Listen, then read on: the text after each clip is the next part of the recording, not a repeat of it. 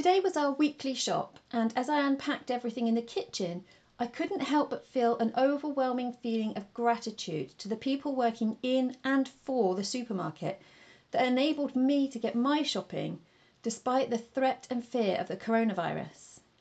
People working in this sector and our other essential services keeping things running at this difficult time may have previously been taken for granted.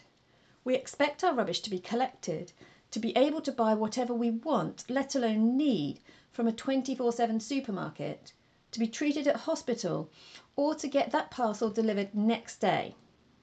Now we see them differently. These are the people we rely on for our most important needs and who don't let us down. Think back to the time before the coronavirus dominated and changed our lives.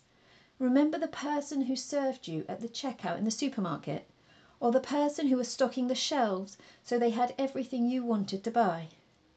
We have a smaller supermarket near our house which I would regularly use on my way home from taking the children to school. I remember the faces of the staff even if I didn't know their names. The young cheerful lad who had lots of energy and twirled the next customer batons. The lady who would always take a moment to engage with each customer while still keeping the queue moving. And the lady who refilled the chilled section about the same time I would go in each day. I can picture their faces, and they formed part of my life then. I noticed them then, but now I acknowledge their incredible efforts as they work harder than ever for us.